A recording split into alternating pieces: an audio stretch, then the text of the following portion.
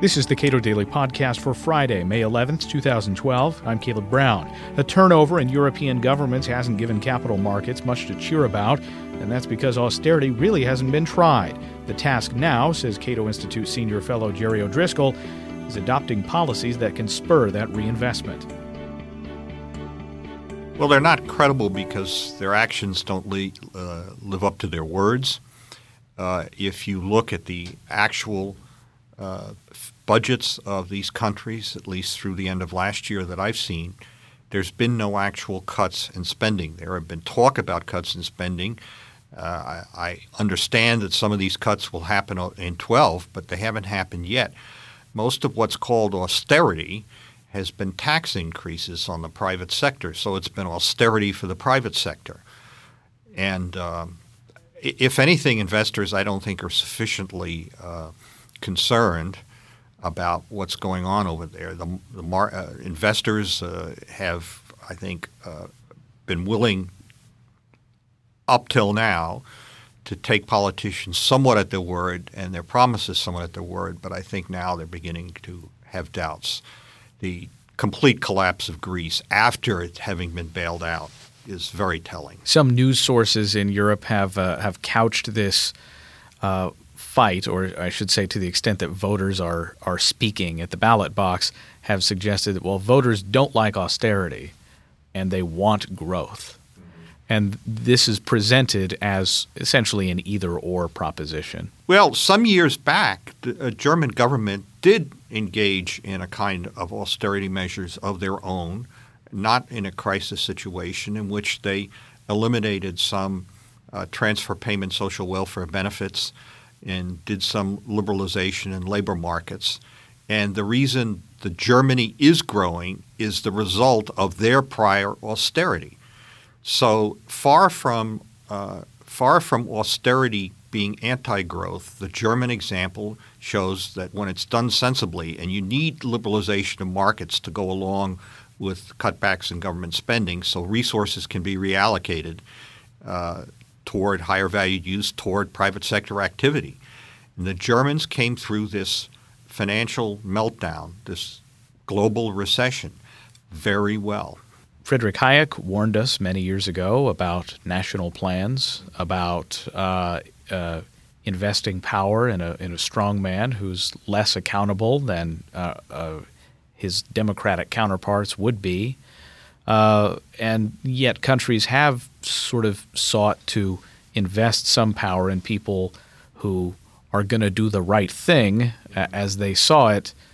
Even that seemed not to signal a credible commitment on the part of those governments. Yes. Yeah, the old model was governments were unable to deal with national economic problems. There was a crisis, so they called in the International Monetary Fund, and the International Monetary Fund would come in and say, we'll give you certain amounts, so many billions of dollars, but you have to do these reforms.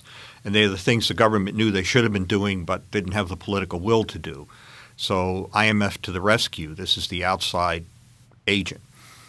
Well, I think this has begun to run its course. First of all, the IMF completely missed this financial bust and global recession.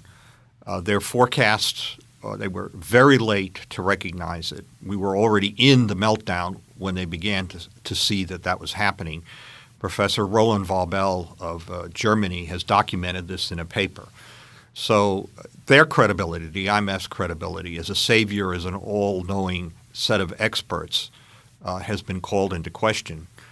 They weren't short of funds at the beginning. They just didn't do anything, and this is a very interesting outcome. Now they have gotten commitments from governments, but it's kind of amusing that you see these estimates that the Europeans have $700 billion or euros, and then the IMF has another almost $500 million. But part of that $500 million is commitments from the Europeans to support the IMF to support the Europeans, and they're double counting the money. The truth is, if a country the size of Spain or Italy gets into the kind of financial trouble, and I'm not predicting this, but it's a probability of happening, into the kind of financial difficulties of a Greece, Now you're talking huge amount of monies beyond the ability of the rest of Europe or even the IMF with some global money to stop to pay off all the creditors if it comes to that. So all of the institutions and all of the models for crisis management have been called into question, whether it's the national democratic model, the international organization non-democratic model. The experts have been revealed not to have seen the problem coming, not to have known what to do when it was happening, and not to know how to deal with the aftermath. But again, I'm going to repeat, there was a European country, Germany, that had undergone reforms, including a measure of austerity, that enabled it to be positioned to cope with the situation, and now Germany is growing. Now you say cope with the situation, but these countries are bound together by more than just being neighbors. They're bound together in a monetary union. How effectively can a country like Germany or another country that may pull itself out of its tailspin or the doldrums, how can they avoid the fate of their neighbors over and above just the fact that they're neighbors and they have strong trading relationships, just by virtue of the fact that they share this monetary union? Is it possible?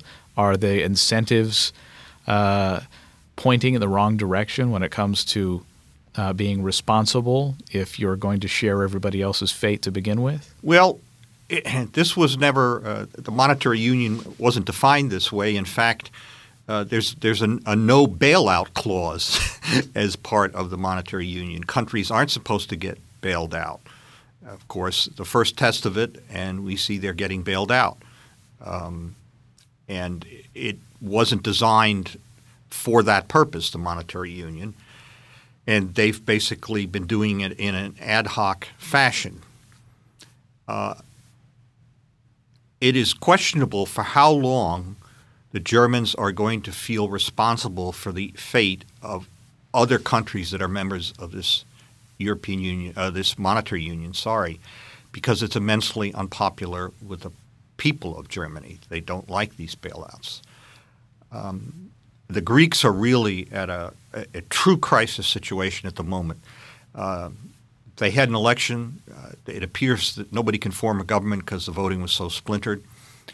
The radical left won the most votes, I believe, biggest chunk. It appears as we talk today that they're going to have another election in June. Meanwhile, it's possible that they will run out of money to pay their bills in June or even by the end of this month, some people say. Nobody knows for sure, I think. So you will have a situation in which there's an acute financial crisis when there's no government. So you might say we're going to see how true anarchy works, and I don't think it'll be pretty. But you just said there's a no bailout clause in the European monetary arrangement. Yet countries are being bailed out. Right. Germany took many correct steps in a time of non-financial crisis. Right. And is still paying for right. the mistakes of others and has been compelled to pony up some money to help prop up these other countries. How do they escape this? How do countries that are able to pull themselves up escape the problems of these other units? Or is it not worth exiting the euro? Well, that's an interesting question. There are a few people, such as Professor Lawrence White at George Mason University, who think it's not the weak countries that will exit the euro, but the strong countries. I'm not sure I agree with him, but it is a possibility. The Germans and some of the other strong countries could, mostly Northern European, say we're finished with this, so we're leaving the euro. I think it's more likely, the more immediate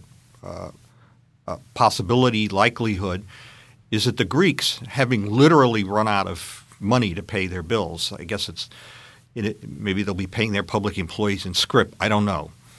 If that happens, will be forced to go back on the drachma because they can print their own national currency. They can't print euros. And that is now, I think, much more of a possibility than it has been heretofore, because they're really their backs are getting up to a brick wall. And you have to be able to pay people's salaries, their retirement benefits, and if you haven't got euros, you're going to have to change the currency in which this is paid. Jerry O'Driscoll is a senior fellow at the Cato Institute and a former vice president at Citigroup. You can read more of his work at cato.org.